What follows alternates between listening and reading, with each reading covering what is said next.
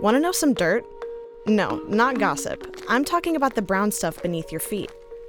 What more can be said about dirt, really? It's brown, worms love it, add a little water and it turns into mud. Sometimes you can even find cool stuff in it, like fossils or arrowheads, or even buried treasure. That's about it, right? Case closed. Well, maybe not. Today, we're talking to two people who have made the science of soil their passions, their lives. And to them, soil is the thing that sustains our entire Earth.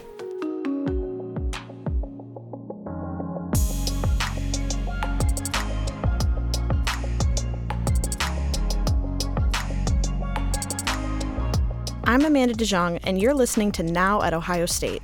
We talk with researchers, innovators, and bold thinkers who look at our world, see what the real challenges are, and create solutions that people need now. Enter Dr. Ratan Lal. He's made it his life's mission to understand soil's importance to our planet. He's researched for 5 decades on 5 different continents, and he's among the top 2% of soil scientists in the world. I didn't even know that was a thing. His innovative research into sustainable farming practices addresses the challenges of food insecurity and global climate change. And as he discusses with our Todd Jones, soil could be a key to saving our entire planet.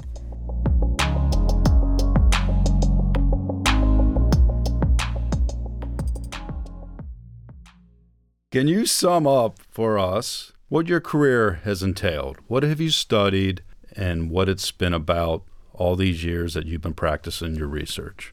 I have been very fortunate and privileged to have opportunity to study planet Earth's most precious resource, and that is soil.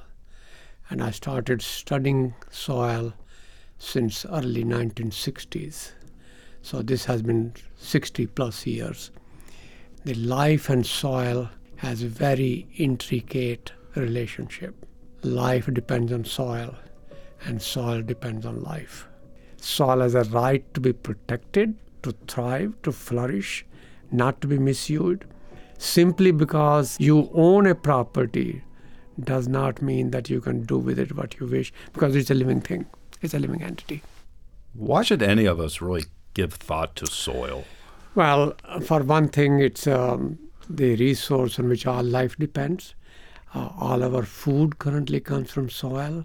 All our fresh water supply, filtering, denaturing pollutants come from soil. Our moderation of the climate is based on soil. All the biodiversity of the earth is based on soil. I think soil is the essence of all terrestrial life, but more importantly, it's finite. It is prone to degradation. The reason humanity should care about it, because civilizations that forgot that soil should be cared for, they vanished. Mm-hmm. Whether it's Mesopotamia, whether it's Indus Valley, that's Incas, whether it's Mayan, they all took soil for granted. You have said that soil is like a bank account. What do you mean by that? Whatever you take out from soil, you must put it back at the same place in one form or the other. So what I mean by bank account is, just like in a bank account, you cannot withdraw more than what you put into it. Soil is the same way.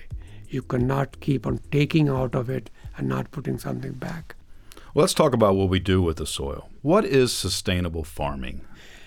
Being able to use soil to grow food and other essential things that human needs in a way that the soil's capacity to generate those essential ecosystem services is maintained forever. So these days, from a philosophical point of view, ethical point of view, we also state that leave soil for the future generation better than you received from the previous generation. Leave something in the bank account. And a bank account, exactly. What is carbon sequestration? Taking carbon dioxide from the atmosphere, which is causing global warming, and replacing it in the soil in a form which will stay there. Carbon dioxide in the atmosphere in a gas form. It cannot stay in the soil as in a gaseous form. So sequestration is a long-term storage of atmospheric carbon dioxide in a soil in a form that it can stay there for a longer period of time. Why is it important for all of us? It's important for Earth's, soils, life support system. So it sounds to me like farmers and been using the plow for all these years. It's productive. It's good for the short term. It makes them money. You're trying to get them to see the long-term value. Exactly. Plowing has caused the trouble with soil degradation and its adverse impact on food and climate security, and plowing is the cause of erosion by water and wind. So if you don't plow, keep the ground covered, have the crop residue on it, grow a cover crop in the off-season, then all those problems of erosion, decomposition, emission of greenhouse gases, pollution of water, they all go away. All right, let's talk about some of the things that Ohio State is doing, and we mentioned your center. But in August of 2022, Ohio State, and you specifically, were named a leader of a new $15 million project. This is a 5-year federal grant that calls for studying carbon farming as a solution for climate change.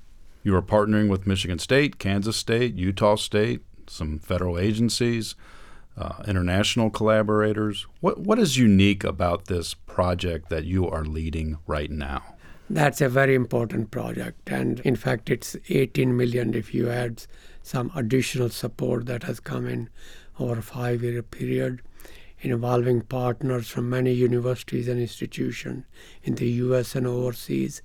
It is unique for the reason that most of the data on the rate of carbon sequestration that we were talking a few minutes ago is obtained in small plots, modeling things.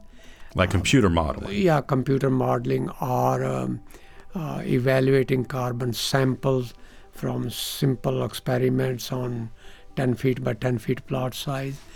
The data from real farm, where farmers manage their land the way they do, what happened to the carbon stock in soil over time, that measurement have not been done very widely. So the focus of this project is on-farm assessment of carbon stock, pool and fluxes under real-world situation for major farming system and climate and soil type, not only of the United States, but entire Americas. Yeah, so you're going to be working on farms in Ohio, Michigan, Georgia, North Carolina, Kansas, Utah, and South America. And South America. So, yes. you're getting data from actual farms. And what do you hope to do with that data that you haven't been able to do as well in the past? You used a word a few minutes ago, carbon farming. What does carbon farming mean? Because that is what we are trying to get this data for.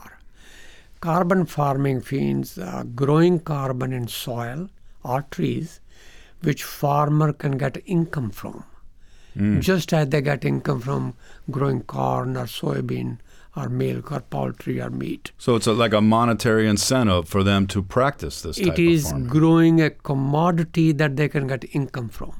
Okay. That is why it's called carbon farm. So the question is, how much income can they get and who will pay them? In Ohio, since 1960, we have experiments to prove that no-till agriculture is the best thing. But not many people do that. Why not? Why don't people practice this? This is it, because there is no incentive for them to do it. See, no-till sometimes can produce lesser crop than the conventional plowing does. But no-till has many other ecological benefits. Mm-hmm. So why should a farmer do something if they're going to lose income? So I have been suggesting that if you want farmer to do sustainable practices which are environment friendly, so that agriculture rather than a problem becomes a solution, you must pay them. You must reward them. Do not expect them to do something for free. And this is what farming carbon or carbon farming means.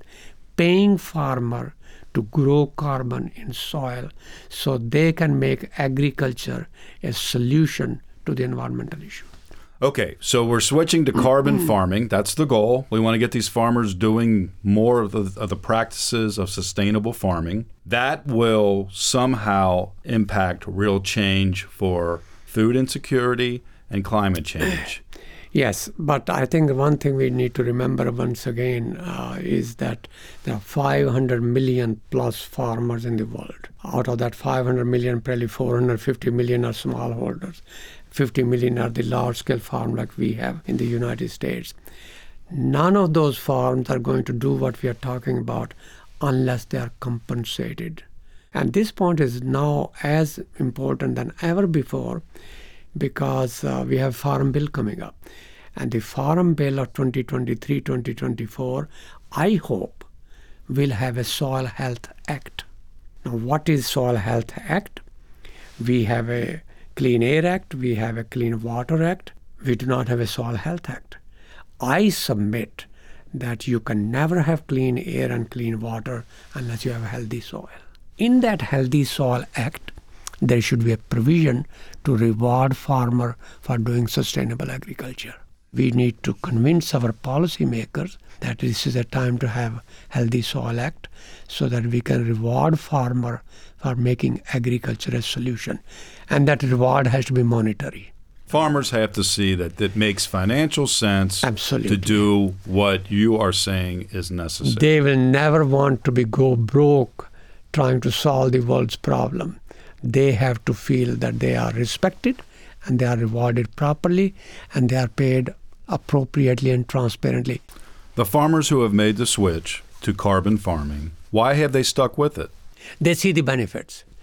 They see the stewardship reward, that they are looking after the precious finite resources properly. They had the financial resources to invest, which paid them off. Those who are farmer resource poor and they do not have the ability to bear the cost for the first 3-5 years, they cannot afford to. And I think this is where the conservation agriculture has mostly been adopted thus far by large-scale commercial farmers who have the resources to invest. So it's more difficult for a small farm owner. Absolutely, very difficult.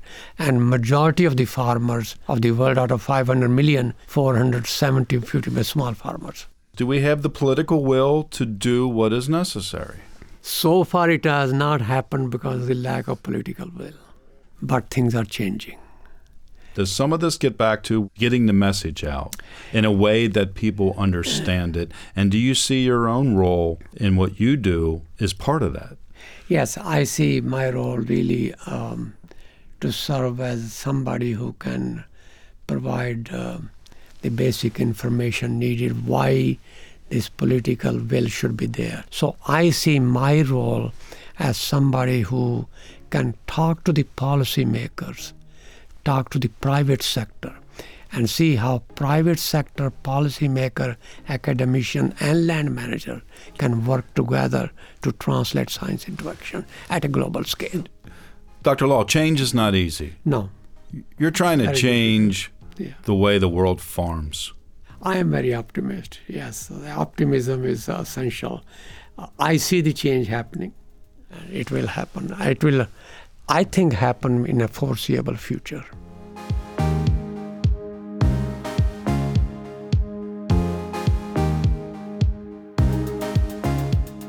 So, what happens if we take these ideas and bring them down to earth, like apply them to a working farm? Todd Jones had the incredible opportunity to go out to Dave Brandt's fields and talk with him this spring, before Dave unexpectedly passed away. Dave had been using no-till farming techniques on his family farm in Ohio since 1971. Some parts of his land haven't seen a fungicide, insecticide, herbicide, or purchased fertilizer in years. His family has been farming this way for so long, they don't even qualify for today's cost-share programs that pay farmers to plant cover crops. Brandt was a soil health advocate and acolyte. His willingness to share his farming methods and discoveries are legendary in the agriculture community. He grew the same crops as most grain farmers, but his fields look very different. Together, they discussed the ups and downs of this method, Dave's successes, his failures, and why his family will forever practice what Dave called regenerative farming. When you started regenerative farming in 1971, what did fellow farmers, friends, neighbors, what did they think when you started going with this type of practice? Well, I think they thought we were kind of kind of stupid in a way because we wasn't doing traditional things. We wasn't plowing, we wasn't disking, because we just didn't have the time. I mean, at that time we had 200 Charolais cows and 200 sows, and my wife and I, and 2 young kids, and we had to make every move make a little bit of money, or make every move count, you know. Mm-hmm. And for us, it was not doing those kind of things and learning how to leave the soil alone, trying to plant a seed into that soil that would grow. Did you have fears yourself about making this switch to this? Oh, yeah. There's been numerous nights of not sleeping very well. There's been numerous failures. I must tell you that. I mean, that's how we learn. We've probably only had about 7 or 8 good successes and about 1,000 failures. What made you stick with it? I mean, what made you a believer in regenerative farming? We kept seeing rewards on return on investments were better, I thought. I mean, we were able to keep paying our bills, and we were able to get some decent looking equipment finally, and we've acquired some more land and got it pretty well paid for. And it's been a challenge, but it's been fun. The regenerative side for us is to regen the soil, but it also is to regen our living. It has cut down on our expenses with herbicides and nutrients that we bought to the tune of 75 to 80% less now today than we ever have used. And now we're learning more about using other things like compost teas or additives like that we can build from our own soils here on the farm to treat our seeds with. Where do you think we are in regenerative farming in terms of how much it has spread among popularity with other farmers?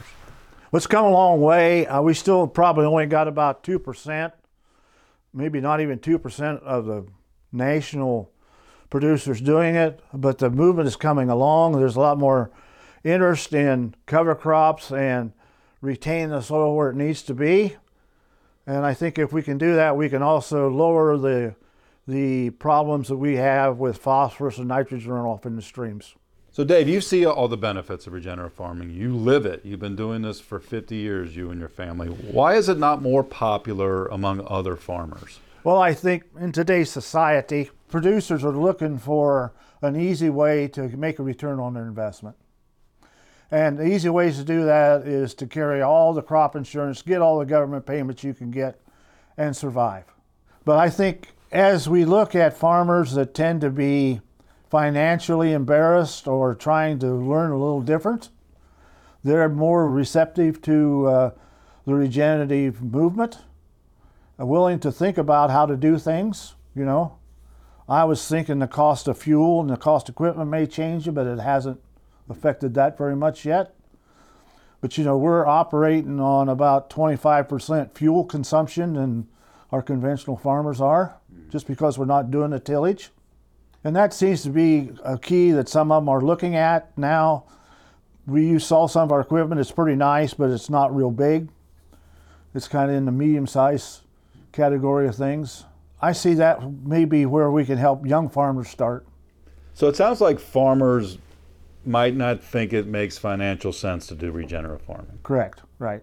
And right now there is no market to do it regeneratively. There's organic markets out there and you get paid for the labor you do in organics. If we do it regenerative, you still have to sell it as a commercial grain, not as a grain that has more value. And I'm hoping in 3 or 4 years we'll see there'll be a value added part of this that'll come on, and that'll help the producer then. So what will it take for more farmers to buy into this? Well, I think we need to just look at it. We need to make sure that the farmers understand that it takes management skills now and not butt skills. You know, I call butt skills sitting in the tractor going back and forth. It takes more management that you need to get out, look at the soils, you need to feel the soils, you need to see how the roots grow, you need to touch the soil, you need to respect the soil for what it is. Treat it differently. Treat it differently, correct.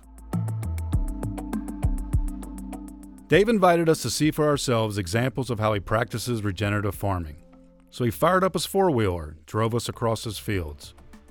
Dave showed his various blends of cover crops, scooped up a handful of soil for close examination, and explained how nature provides nutrients for his land. And then he pointed off in the distance to a neighbor's farm. Conventional over there, no-till here. Have you guys talked about that, you and him? Oh, yeah. Yeah. Why won't he change? He's thinking. But, you know, it's a change.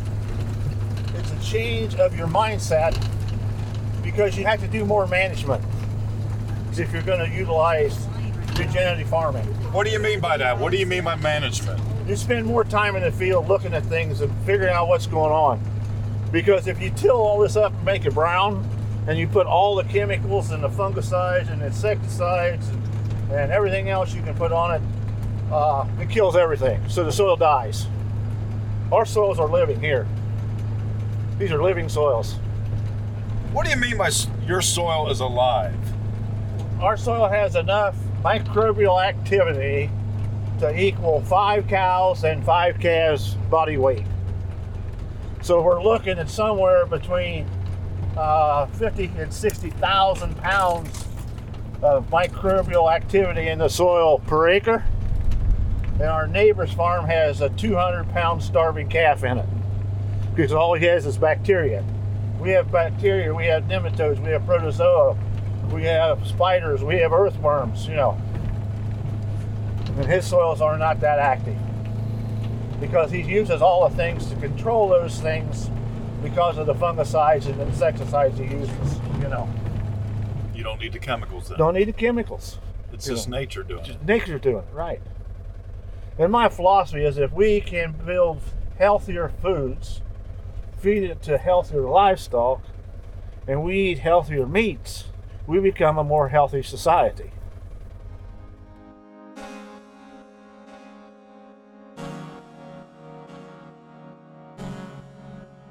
Dave is an advocate for regenerative farming, as well as a practitioner.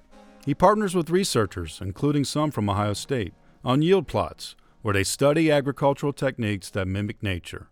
His family's business, Walnut Creek Seeds, not only sells cover crop seeds, but it provides information about their use and multiple benefits. In 2017, Dave helped create the nonprofit Soil Health Academy, which teaches farmers no-till practices.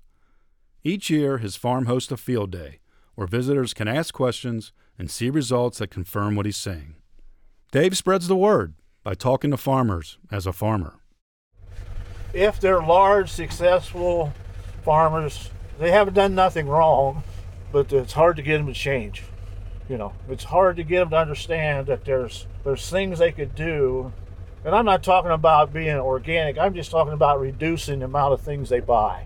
Just think if we could save a guy 20% of his chemical investment or his fertilizer investment. So here's some research we're doing on our own. These are, there's 15 different triticale varieties here. These are 5 by 10 plots, replicated 4 times here. And you can see there's a big difference in the different varieties. So what we're trying to do is pick out the most vigorous triticales we can talk to farmers about for their livestock, or how fast it'll come back in the spring so you can plant something green into it, you know. Is it important for you to go to them with your own research and not just talking about why this is good? Right. This way we learn. We can dig these and look at the roots. We can take leaf samples and see how much sugar's in the plants and those kind of things. I mean, look at that one hybrid over there, 4 or 5 times taller than these others, see? But if you went to the farmers and just talked about why this is good, they would what? Well, they just think you're another salesman. I talk to them as a farmer using the stuff. We're all tied together. Right. With the soil. With the soil, right. Because the same microbes, you could take a spoonful of this soil and take some things out of your gut and put them in a microscope, and you'll find the same bacteria, you'll find the same nematodes, you'll find the same protozoa that's in the soil, in your body. So isn't that wonderful? It really is a living thing. It's a living thing, right. So we got to treat it like a living thing. We don't want to treat it and abuse it.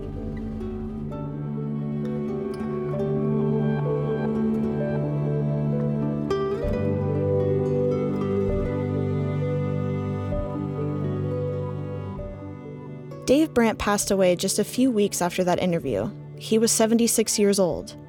In the days that followed, social media and the internet mourned the man who was the face of a well-known meme. Maybe you've seen it, the one with a farmer squinting into the sun and captioned, "It ain't much, but it's honest work." The comments were worth reading in this case, as people around the world celebrated Dave's work in conservation and regenerative farming. Todd Jones stopped back out to Carroll, Ohio this summer to check in with Dave's son, Jay Brandt. You know him as Dad.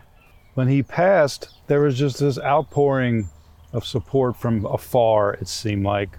Can you describe what the reaction was to people when the word got out that he had died?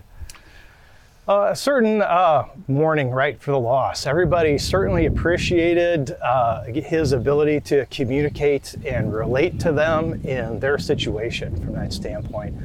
And again, because of Dad's experience, he really wanted to meet people where they were in their practice, and it took a lot of effort to engage people personally in conversations. That was something that he really enjoyed as part of his activities, was that personal interaction and the ability to help people have a little bit of growth in knowledge, or a little bit of an aha moment of where I can take that part of information and apply it to what I'm doing so I can build my practice or build my skills. And so it was very interesting to learn, that to that degree that people had a feeling of camaraderie just from a few minutes of conversation, not necessarily a long-term development of a relationship, but just some of those passing conversations and things, how much that meant to people in establishment of their practice or acknowledgement of the work that they were doing. So it's very humbling to hear how much that meant to people. Like you said, you're going to continue to work here at the farm. The family's going to continue the practices of regenerative farming and help spread the word. Why do you think it's important that it's not just a family operation going forward, that it continues what Dave wanted to do, which was not just work here, but try to help others do the same type of work? Sure, and we've kind of adopted that practice ourselves from that standpoint. My wife, Ann, my son, Christopher, and myself, we have been involved with Dad in a lot of his presentations and talks. It does mean quite a bit to us to continue from that standpoint. We always want to challenge ourselves to improve our own practices and to be able to communicate effectively those things that can help others. So that has become part of what we are and what our mission is as part of the family farm here, to continue David's work and support the community. What do you think your father's legacy will be? The idea that it is possible to improve your operation, to improve your return on investment with the adoption of these practices, right? That we can use regenerative agriculture to improve our own personal lives, to improve our community, to improve our farms, and still provide very well for us in our own operations. Well, Jay, we appreciate your time, and we are very appreciative that the university had such a great working relationship with your father over the years, and we really hope that this episode will, shed some more light on not just his life and what he did, but also the word that he's put out to other farmers and how they can help make the world better through regenerative farming. Well, thank you very much.